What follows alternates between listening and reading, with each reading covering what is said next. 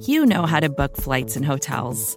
All you're missing is a tool to help you plan that unbelievable travel experience. That's why you need Viator. Book guided tours, excursions, and more in one place. There are over 300,000 travel experiences to choose from, so you can find something for everyone. And Viator offers free cancellation and 24/7 customer support for worry-free travel. Download the Viator app now and use code Viator10 for 10% off your first booking in the app. Find travel experiences for you. Do more with Viator. What does it take to be an entrepreneur, and how is it changing in our ever-evolving business landscape? This is Scott Galloway, host of the Prop G podcast and an entrepreneur myself. Right now, we've got a special 3-part series running all about the future of entrepreneurship. We're answering your questions on work-life balance, how to raise capital for your business, and more. Because when you're an entrepreneur, it's always important to look ahead at what's to come. So tune in to the Future of Entrepreneurship, a Prop G Pod special sponsored by Mercury. You can find it on the Prop G Pod feed or wherever you get your podcasts.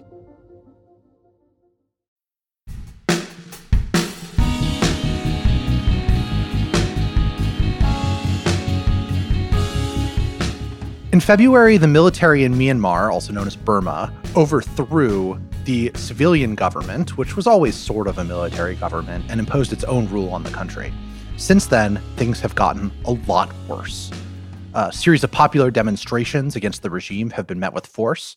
The government has also come into conflict with ethnic groups who are aligned with the protesters who have their own long-running insurgencies and militias, raising the specter of a civil war in Myanmar. Hundreds have died, and international observers are expecting things to get even worse as time goes on. Today on Worldly, part of the Vox Media Podcast Network, we are going to explain how things got so bad in Myanmar. I am Zach Beecham, here as always with Alex Ward and Jen Kirby, 1N Jen, one of our favorite guest hosts and a Vox foreign correspondent. Hello, Jen. Hey, standing in for the other Jen. Happy to be here. That's right. Other Jen has been vaccinated, which is very exciting for other Jen, but may or may not have some symptoms right now. We're not really sure, but it seems like it is best that she stay away from the mic currently. So congratulations to her for not having COVID, but for having something that is COVID-esque in terms of symptoms. Yes. Alex, you were supposed to say congratulations to our frequent co-host who is not here. Sure, I'll say it to our audience. Yay, Jen, I'm glad you have the vaccine. Thus ends the April Fool's section of Worldly today. It is April 1st when we're recording this, and we all want to make dumb jokes that trick all of you. Unfortunately, this week's topic is a little too serious for us to be making a bunch of frequent jokes as much as we may like to. So I think we're going to start talking now about what's going on in Myanmar. Jen Kirby, walk us through what happened right after the February coup. Yeah, so after the February coup, began to be a series of popular protests, which started out relatively peaceful, but grew in sort of strength and size as the weeks wore on. You know, people were coming out all across the country, in the capital, but even in other parts of the country where there are more ethnic, minorities. And it really was this groundswell of support that really intensified. But as the weeks grew on, those protests became a lot more bloodier. There were a lot more violent crackdowns from the Myanmar military on these protesters, increasingly more confrontations. And we kind of ended up right now at this past weekend where I believe about 140 people died, which brings the total up to somewhere over 500. Some children were killed in the fighting. And even in some areas of Myanmar, you're seeing kind of outbreaks of conflict that's leading to kind of even some people to flee across the border into Thailand. So it's getting really, really precarious. A reminder for folks who may not have been following this as closely, that the coup happened on February 1st when Myanmar's military, known as the Tatmadaw, decided to basically say, nope, we're going to take over the civilian-led democracy government, where they effectively had control anyway. One of the biggest issues at play is that the democratic government, led by Aung San Suu Kyi, she wanted to pass a lot of constitutional reforms. And to do so, you needed above 75% of parliament to agree. The problem is the military in the 2008 Constitution that it drafted gave themselves at least 25% of seats automatically. So, in effect, veto power. So as she pushed for those reforms, the military was like, we've basically had enough. There were other issues, but that was basically the issue at play. But importantly, Myanmar had been on a roughly decade-long journey of opening up, of being more democratic, of having foreign investment come in, of seeing, people's freedoms be completely different than they had been in decades. And it looks like now that the military has, put a kibosh on that, they're fighting for that freedom again that they've gotten a taste of, and that many people in Myanmar have been pushing for quite some time. What experts told me during the coup or right after was this is going to be a problem for two reasons. One, you are going to see a bunch of people, continue to protest and push for democracy, which we've been seeing. And what they worried about was like Myanmar is a nation that is awash with weapons. It is rife with ethnic insurgencies that have been fighting, Myanmar's military for quite some time. It is a pretty dangerous state that is, really fractured and broken in many areas. And so they worried, like this was the worst case scenario, was if there's a coup, there's going to be a large pro-democracy backlash. And then on top of that, you might see the military try to crack down on ethnic groups that it's been fighting for years. And that's what we're seeing. And that's why it's such a precarious situation. Yeah, these are roughly two different sorts of reactions to the military's moves. That is to say, a large peaceful demonstration movement and military resistance by armed groups that have been operating on the fringes of Myanmar for quite some time. And so we're going to discuss each of them in turn and talk about how they come together. First, I want to talk about the protest movement, right? I think Alex's point about the length of the transition is really important, right? So it's been a very long process in Myanmar of what's called a pacted transition, where the military, which is in power, makes arrangements and agreements with non-military pro-democracy forces to engage on a slow process of democratization, right? And so this started about a decade ago when military leaders started to liberalize, and then one of them went a little bit further than the previous military leadership had expected, introduced free elections, allowed Aung San Suu Kyi, who had been under house arrest for a very long time, to participate in the democratic political system. Her party won the vast majority of seats. Like it really did look like things were getting better. And this was going on for a very long time. And so when things take place over such a large time horizon, 10 years, right? You get a generation of people who have come to see their country as relatively free and open and democratic and see them on a certain pathway and enjoy the fruits of the economic investment that Alex was just talking about, right? So you had, as a part of this process, opening up to the rest of the world, a lot of foreign investment. Myanmar, prior to COVID and the current coup, Myanmar was one of the fastest growing economies in Asia, which is pretty impressive. It was not particularly impressive prior to its liberalization.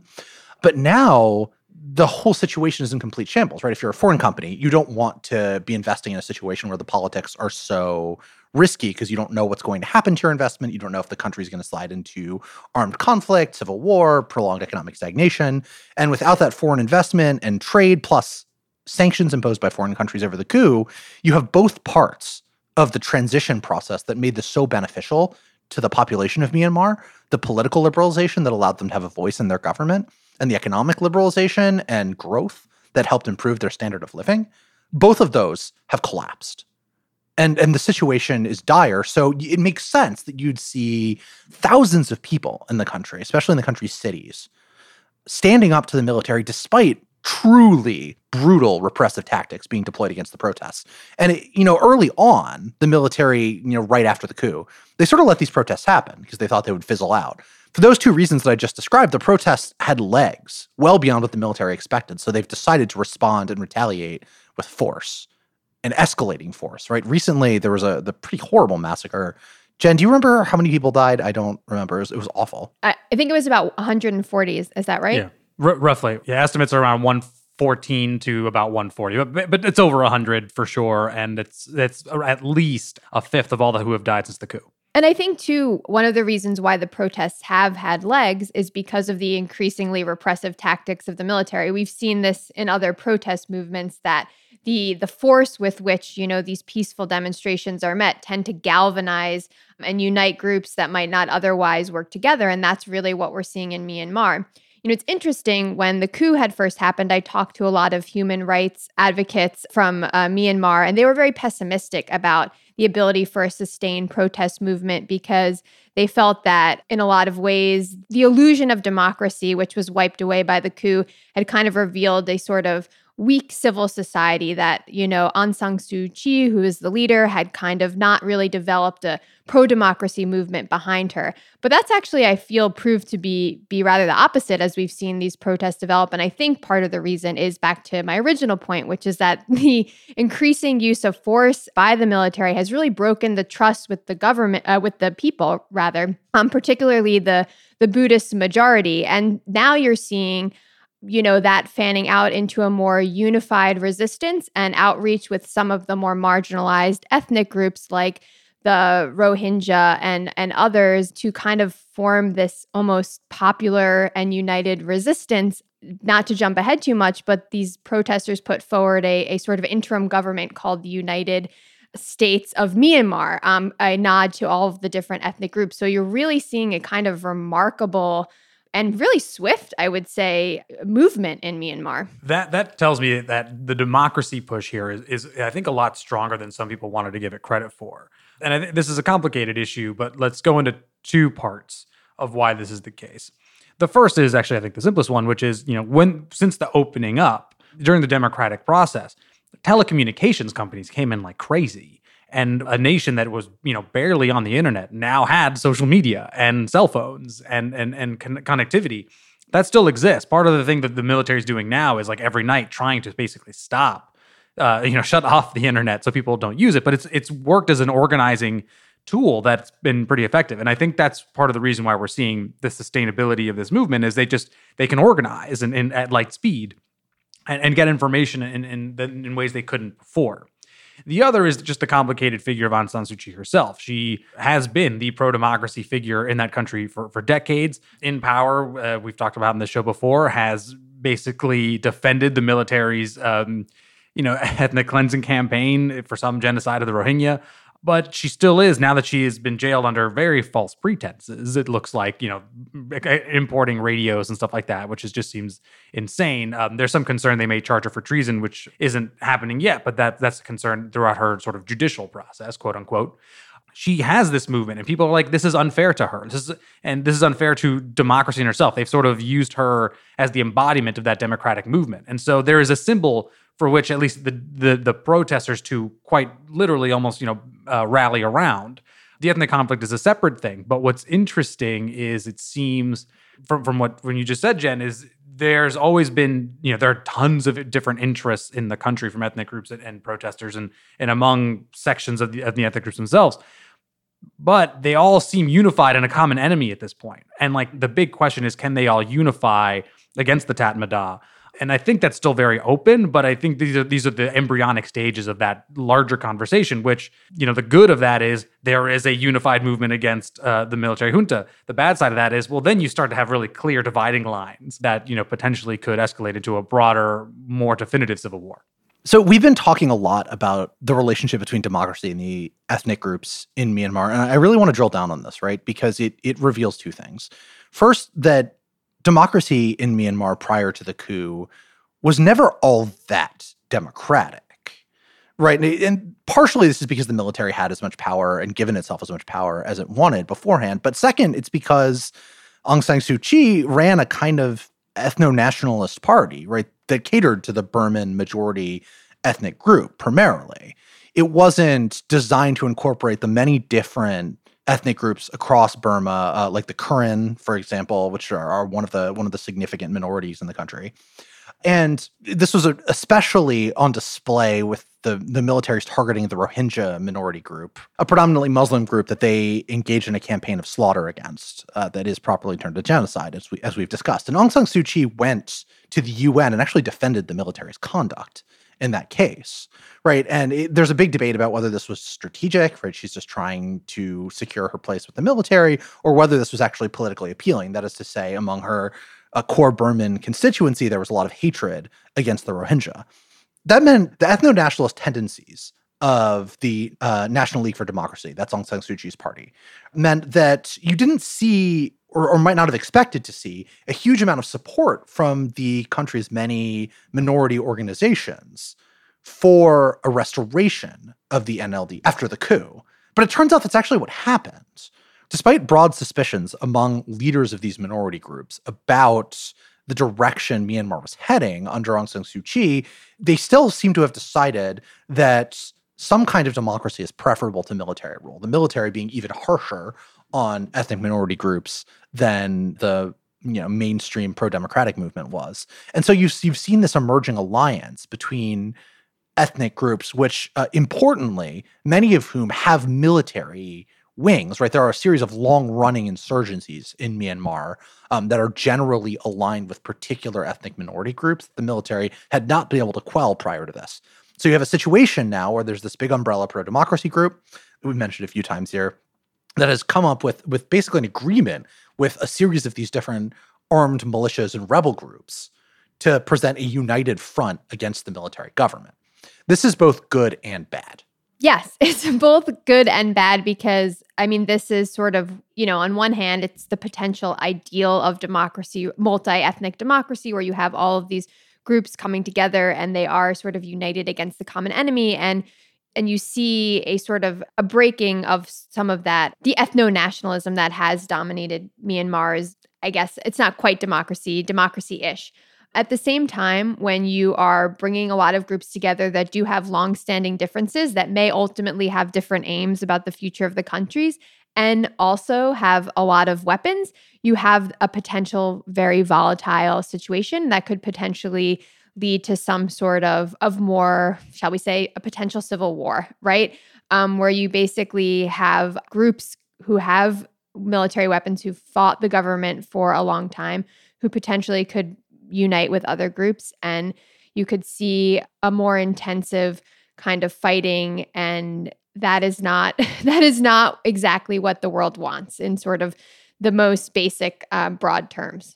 Just to dig slightly into military literature here, insurgencies or movements like these do not end pretty easily. To put it mildly, usually the government has the upper hand in the sense of, like, they might not win, but they don't typically fall against insurgencies. It could be protracted for a while, and the government basically has to collapse upon itself or completely lose the legitimacy of the population. Insurgencies typically will lose in some sense because they're not delivering on what the people want. We'll talk about the Karen more in a bit, but there's talk of their militia group, their insurgent group, as this all-encompassing entity. And the problem is they haven't delivered on their state of for Karen people, even though it's the longest-running civil war in the world. It's been going on really for multiple decades now. And so what you're seeing is now when you see the military attack these groups, you have Karen people running into Thailand or internally displaced or living in these sort of refugee camps. And they're just not getting what they have been told they, are going to get, or what the people have been fighting for. So the insurgent group has been losing a lot of legitimacy. So I mention all this not just to dig into military literature I used to dig into quite often, but the reason is something like this, if it escalates, not only will it be bloody and terrible, but it could last a really, really long time. The two sides are so ideologically opposed. It's not clear exactly who would win. And in the worst and worst of worst case scenarios, you would probably get, foreign nations to get involved beyond sanctions, maybe even militarily, or arming certain groups to fight the other. And to do that in an already volatile region in Asia is bad enough. But civil war fueled by others, if we get to that point, makes it a really, really bad way to go. So this is what's got me worried and a bunch of other experts worried. I'm not an expert, just some guy. But when I talk to experts, they're extremely worried about what this might mean. The natural comparison point here is Syria, right? That's sure. A few people have made this comparison in observing this. And as someone who was following Syria when the civil war started, I have to admit that the parallels are pretty eerie, right? Syria started off as a mass movement against not exactly a military regime, but a dictatorship that was functionally propped up by its military, right? It was the overwhelming majority of the country's population was opposed to Assad and wanted the Assad government to collapse. And so there were popular demonstrations across the country that were designed to bring about the regime's fall, as you saw in other Arab Spring countries. And the regime responded in exactly the way that the Burmese regime is responding right now, with force, right? The entire point of the Syrian response in some ways was to militarize the conflict. The idea being that they couldn't sustain themselves against mass protests and strikes and civil disobedience, but the Assad regime gambled, it turned out correctly, that if they forced rebels to use arms to defend themselves, that they could probably win a protracted conflict. This is somewhat counterintuitive, right? Like, you might think that it's easier for a government to repress a peaceful movement than one that actually takes up arms against it. But it turns out the data on this over a long period of time suggests nonviolent resistance movements are more effective in causing regime change. And there are a variety of reasons for this. One is that in armed conflict, central governments tend to have more powerful forces.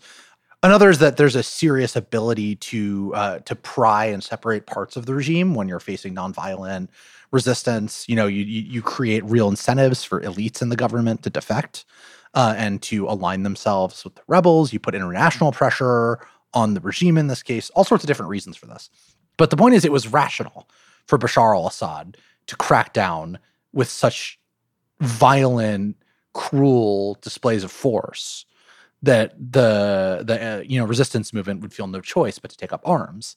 And there's a real concern that that's what's happening right now in Myanmar, that the regime has calculated similarly that it can't survive against such a large nonviolent protest movement, which is now forcing the protesters to start to rely more and more on these non-state militias, the ethnic groups, and even to arm themselves, right? There's a really distressing interview in Mother Jones with a Buddhist practitioner in Myanmar, the majority is Buddhist there, who has really committed himself to nonviolence as not just, an ideology, but like as a way of ordinary practice of life, right? Like, at one point in the interview, he says his friends say he doesn't want to swat a mosquito when one's biting him. But this guy who's on the run from the regime right now because of his role in the protests is about to attend, and maybe already attending, a seminar that's basically military training, right? Like several weeks of learning to fight. And, at one point in the interview, he breaks down crying, apparently because he just doesn't feel like this is an ethical thing to do, but he feels like he has no choice because of the way that the regime has responded, the military regime. And that's really, really frightening for anyone who has watched the course of Syria, because this is not only how the military regime is capable of sustaining itself over a long period of time, but it means large-scale human suffering over the course of years. It's been a decade in Syria, and the civil war still isn't over. That's really, really, really, really scary. And we should add that this is a region and a country that has already faced suffering. The Rohingya refugee crisis, as we've mentioned, the Muslim minority that lives primarily in the Rakhine state of Myanmar was brutally murdered systematically by the Myanmar military. There are almost 1 million, I believe, refugees in neighboring Bangladesh, and there have been plans to try to bring them back home. Over this past week, there was a massive fire in that refugee camp, which meant tens of thousands of people lost whatever shelter, food, belonging they have. So this is already an area that is kind of at its breaking point when it comes to a humanitarian crisis. So you can imagine what happens if you pile on an actual Syria-level type escalation and what that would mean for both Myanmar and all of the countries that surround it, including China. That's a perfect place to take a break. When we come back, we're going to really dig into these international dynamics, talking about what this conflict means for the region and what international actors could do to prevent an escalation into full-on civil war. Vacations can be tricky. You already know how to book flights and hotels, but now the only thing you're missing is, the actual travel experience. Because is it really a vacation if you're just sitting around like you would at home? You need a tool to get the most out of your time away. That's where Viator steps in. You can book guided tours, activities, excursions, and more in one place to make your trip truly unforgettable. Viator has over 300,000 travel experiences to choose from. Everything from simple tours to extreme adventures and all the niche, interesting stuff in between. So you can plan something that everyone you're traveling with will enjoy. Real traveler reviews give the inside scoop from people who already been on the experiences you're considering, so you can plan with confidence. Free cancellation helps you plan for the unexpected. And 24/7 customer support means you can travel worry-free. Download the Viator app now and use code Viator10 for 10% off your first booking in the app. Find travel experiences for you. Do more with Viator. What does it take to be an entrepreneur, and how is it changing in our ever-evolving business landscape? This is Scott Galloway, host of the Prop G podcast and an entrepreneur myself. Right now, we've got a special 3-part series running all about the future of entrepreneurship. We're answering your questions on work-life balance, how to raise capital for your business, and more. Because when you're an entrepreneur, it's always important to look ahead at what's to come. So tune in to the Future of Entrepreneurship, a Prop G pod special sponsored by Mercury. You can find it on the Prop G Pod feed or wherever you get your podcasts.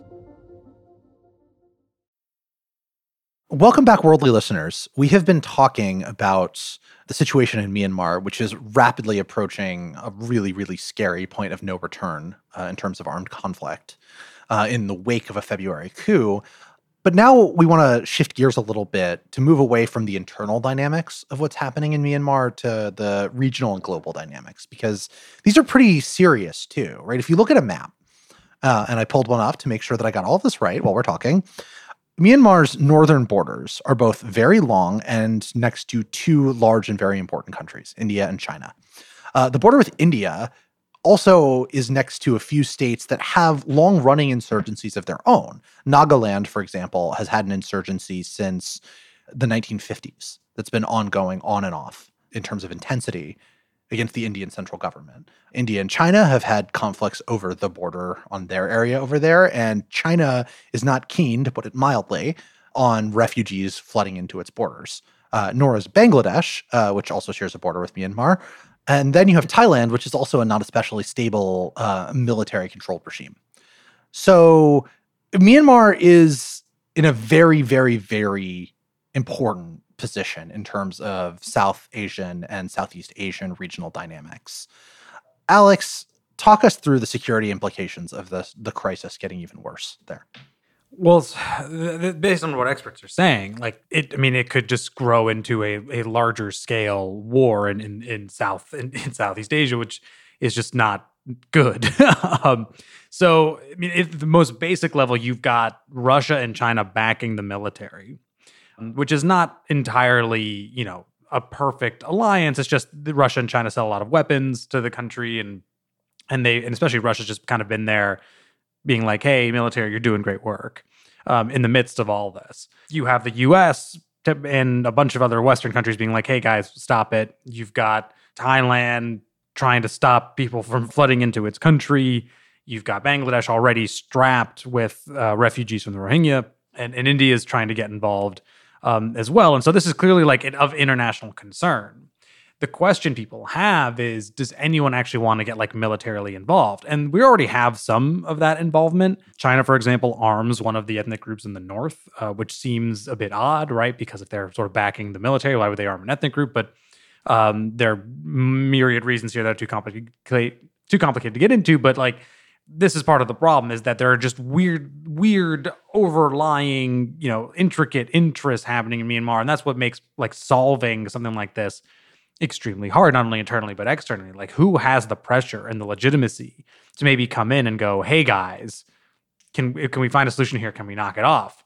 And no one really seems to want to get any real skin in the game, other than maybe sanctions, right? The U.S. has done some sanctions on the country, but just on Wednesday, you had the Pentagon be like, we know of no military role for the United States. Nothing could probably get through in the United Nations Security Council because Russia and China are veto-wielding members. And so let's say, any countries wanted to put forward some sort of responsibility to protect resolution. If it ever got to that level, you'd probably see those two countries go, no, probably not, in which case there would be no sort of international legitimacy. So I'm struggling a bit here because the variables here are pretty impressive, and they're just really all over the place. And this complicated situation is made far more complicated by all of these dynamics. The dynamics are extraordinarily complicated. Alex, as you reported this week, the United States has taken increasingly aggressive action. The United States Trade Representative has cut off some degree of trade with Myanmar. And so the economic pressure certainly seems to be where the United States potentially has its most leverage. And you've seen a kind of concerted effort among Western allies to put pressure on Myanmar and to condemn what is happening. But of course, on the other side, you have China, which I think is kind of the most interesting of the players, because China is sort of torn here, right? Between its two things that it can't decide what it hates more, chaos or democracy, right? China really, really does not like chaos. And I am sure the idea of chaos on its border is something that it does not want to even entertain. At the same time, they can't in any way, shape, or form come out on the side of democracy, because of that is against, that all China does is try to suppress its democratic movements, as, case in point in Hong Kong. And so how China responds is going to be really interesting. And I don't quite know if I have an answer for it yet. And I'm curious if any of you do. What does seem to be an interesting dynamic as well, as Zach alluded to before, is who could be a potential honest broker in this conflict. And in many respects, the protesters in Myanmar see China as on the side of the Myanmar military. So it's not quite clear how they could potentially involve themselves in a way that would be productive. But I think that is China, and how it responds is still, I would say, a wild card. And I'm curious how you guys see it. It's complicated because prior to the coup, right, one of the military's grievances with the civilian leadership is that it was getting too close to China. Right. The military sees China as a threat to its security. Not surprisingly, China's an extremely powerful country, and it has a very long border with China. I can understand why you would think that. But the civilian government was more interested in securing closer relations with China, maybe partly for economic reasons. And the military thought that this led to a degree of underplaying of the security threat and was endangering Myanmar, making it more vulnerable to Chinese pressure. So arguably, that was one of the incentives for the coup in the first place. It wasn't like the reason for it, but certainly played into the military's calculation. So if you're the Chinese government, right, you're caught in the way that Jen was just describing. In principle, you don't want to support a pro-democracy movement. But at the same time, the leaders of the pro-democracy movement are more sympathetic to your interests in the country in question than the military dictatorship is, which puts China in a very strange position. It also means that no one especially trusts China, but also, given the significance of China's economic role in Myanmar, gives China tremendous amounts of leverage that a distant country like the United States doesn't have.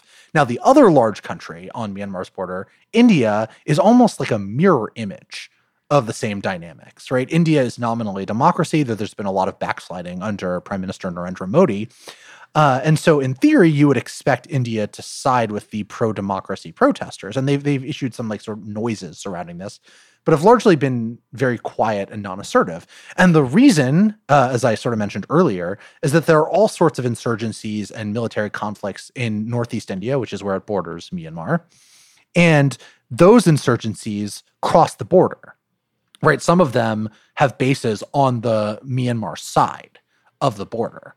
And so the Indian government needs the military in Myanmar, specifically the military, not just the government in general, but the actual armed forces, to help them deal with these long-running armed conflicts and separatist movements in those regions. So they don't want to come out too hard on the side of the protesters, because even though they have leverage and influence in the country, because they don't want to lose the military's cooperation in their own conflicts there. So you have the two countries that you would think would be India and China that are large and have a lot of interest in what happens in Myanmar, not exactly on the side that you would expect them to be on, kind of cross-pressured in weird ways.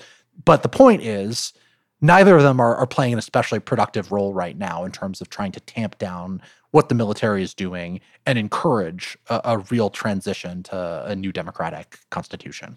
Not to sound cold, but like, what could they do? Right? This is the question I sort of have, which is, no one wants chaos. I agree. No one wants, instability and further fighting. But a lot of this fighting and instability has been going on for years. Yeah, there's been some ceasefires, for example. But I mean, again, the current conflict with the military has been going on for decades, roughly. And who wants to, send their troops in, or tons of security members, to stop the fighting, get in between the military and the pro-democracy movement and the ethnic groups? I don't think anyone has the stomach for that, or even the resources for that, or the long-term, and no one wants to put in such a long-term investment.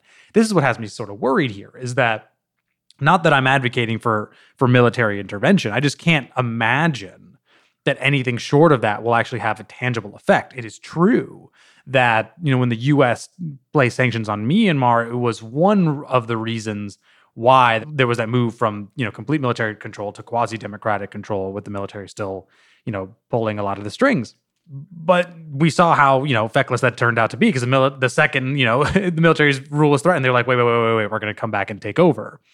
So short of a complete redrafting of the Constitution, which, does not get done unless the military feels it's going to lose a fight, and it's probably not going to lose a fight because it's so well armed and has air power, like, what changes? And the only thing that I can't imagine anything will, despite a lot of, these nations having the interest that we just described. So, like, I'm genuinely asking, like, am I crazy here, or is this really kind of a hopeless situation? So, Alex, I think there's something really important here, right? Is that when we talk about international involvement in a conflict, what you need to think about at root are the interests of the people involved in the conflict on the ground.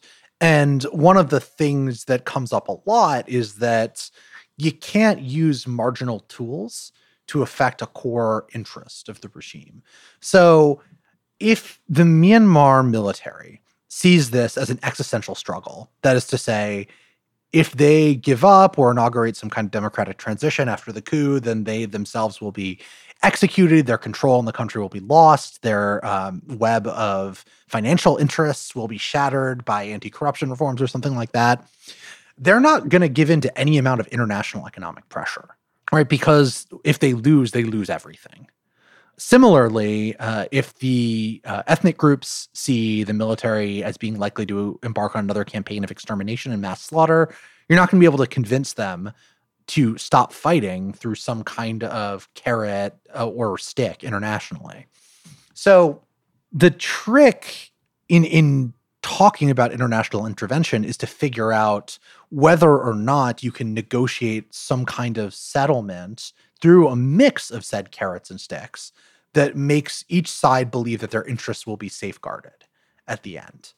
And so you can imagine some kind of united international front where countries like the United States and China and India, with significant amounts of influence, agree to put some kind of pressure on the Myanmar government economically that would push it towards negotiations with the pro-democracy movement and the ethnic groups, and come up with some kind of agreement where the military will be protected in certain ways. Its interests will be preserved, through something similar to the 2008 Constitution, where they have constitutional protections. That's like a hopeful scenario, right? Or a UN brokered ceasefire. The problem is that doing that requires really deft and complex diplomacy, and it requires a lot of coordination between international actors that may not be on the best of terms with each other, right? Like I said, the US and China coordinating on this, but if you look at US-Chinese relations right now, things aren't exactly great. Plus, these countries are all dealing with problems of their own, like the coronavirus outbreak, that may give them limited diplomatic and intellectual capacity to try to figure out what to do about Myanmar, which is peripheral to a lot of interests. So, like, this is horrible. It's hard for me to imagine there being any kind of international military intervention for the reasons that Alex just suggested. It's hard for me to imagine there being any kind of effective diplomatic campaign because countries are distracted and international actors are divided about how to handle the situation, both internally in terms of their interests and against each other politically. So everything is screaming at me that the situation is going to get worse. And that's a horrifying prospect. Yeah, I mean, I echo both of what you guys have said already. I think it is a pretty dim picture right now for Myanmar. At the same time, I think, again, there are areas where it may be impossible to coordinate because, as you said, Zach, their interests of China and the US, for example, are not going to align. You're not going to have coordination on the United Nations Security Council. But there is going to need to be a concerted effort, I think, to prepare for the potential humanitarian fallout. And that means that, countries, I think, like the United States, others in the West, have to prepare to, to put money to potentially welcome more refugees. I think that is like, it sounds horrible to say like they need to have a safety net for the disaster that could come, but I think that is potentially the only area where some sort of international assistance cooperation could make a difference and actually potentially easing some of the suffering on the ground that is about to get worse. I guess one bit I want to mention here as well is I'm struck by an image that I saw in a video, and I also saw pictures of it. There was a funeral for a child who died on the massacre day of, which happened to be Armed Forces Day, and of course there was the regular mourning next to the body, but then the mourners started singing revolution songs as they escorted the body to its final resting place. And that's sticking with me because the more I'm watching the situation, the more I'm seeing, as Jen mentioned, images of like, hey, we're going to get rid of this we're going to build a new constitution. We're going to build a federal states of Myanmar where all these ethnic groups have their own, places of autonomy. Like, we're going to fight here to completely change the way this country operates because having the Tatmadaw in charge isn't working for us. That is another level of sort of an immovable ideology, if that is indeed what's happening. Maybe it was an isolated case. Maybe these are some people just sort of using the moment to get their ideas out there. But it's also possible that this, anti-military movement is coalescing around this ideology of revolution and complete change in Myanmar. And that's hard to dissuade as well, right? If the military has its own existential interest, but if basically everyone else in the country says, no, we want a democracy or we want at least a different style of government, well, that's hard to dissuade too. And that's what makes a lot of this so hard. You've just got two sides, multiple sides, but more broadly, two sides that do not want to be pushed off their current roads. And it seems like we're headed towards a crash to the point that you even had the UN special envoy for Myanmar predict a bloodbath, quote unquote. That's what's got me extremely worried. So we're going to leave you there. I want to thank our producer, Sophie Lalonde, for all of her hard work on our podcast. I want to encourage you to rate, subscribe, and review Worldly on Apple, Stitcher, Spotify, wherever you like to listen. We're going to be there. And we'll see you next week. Bye-bye.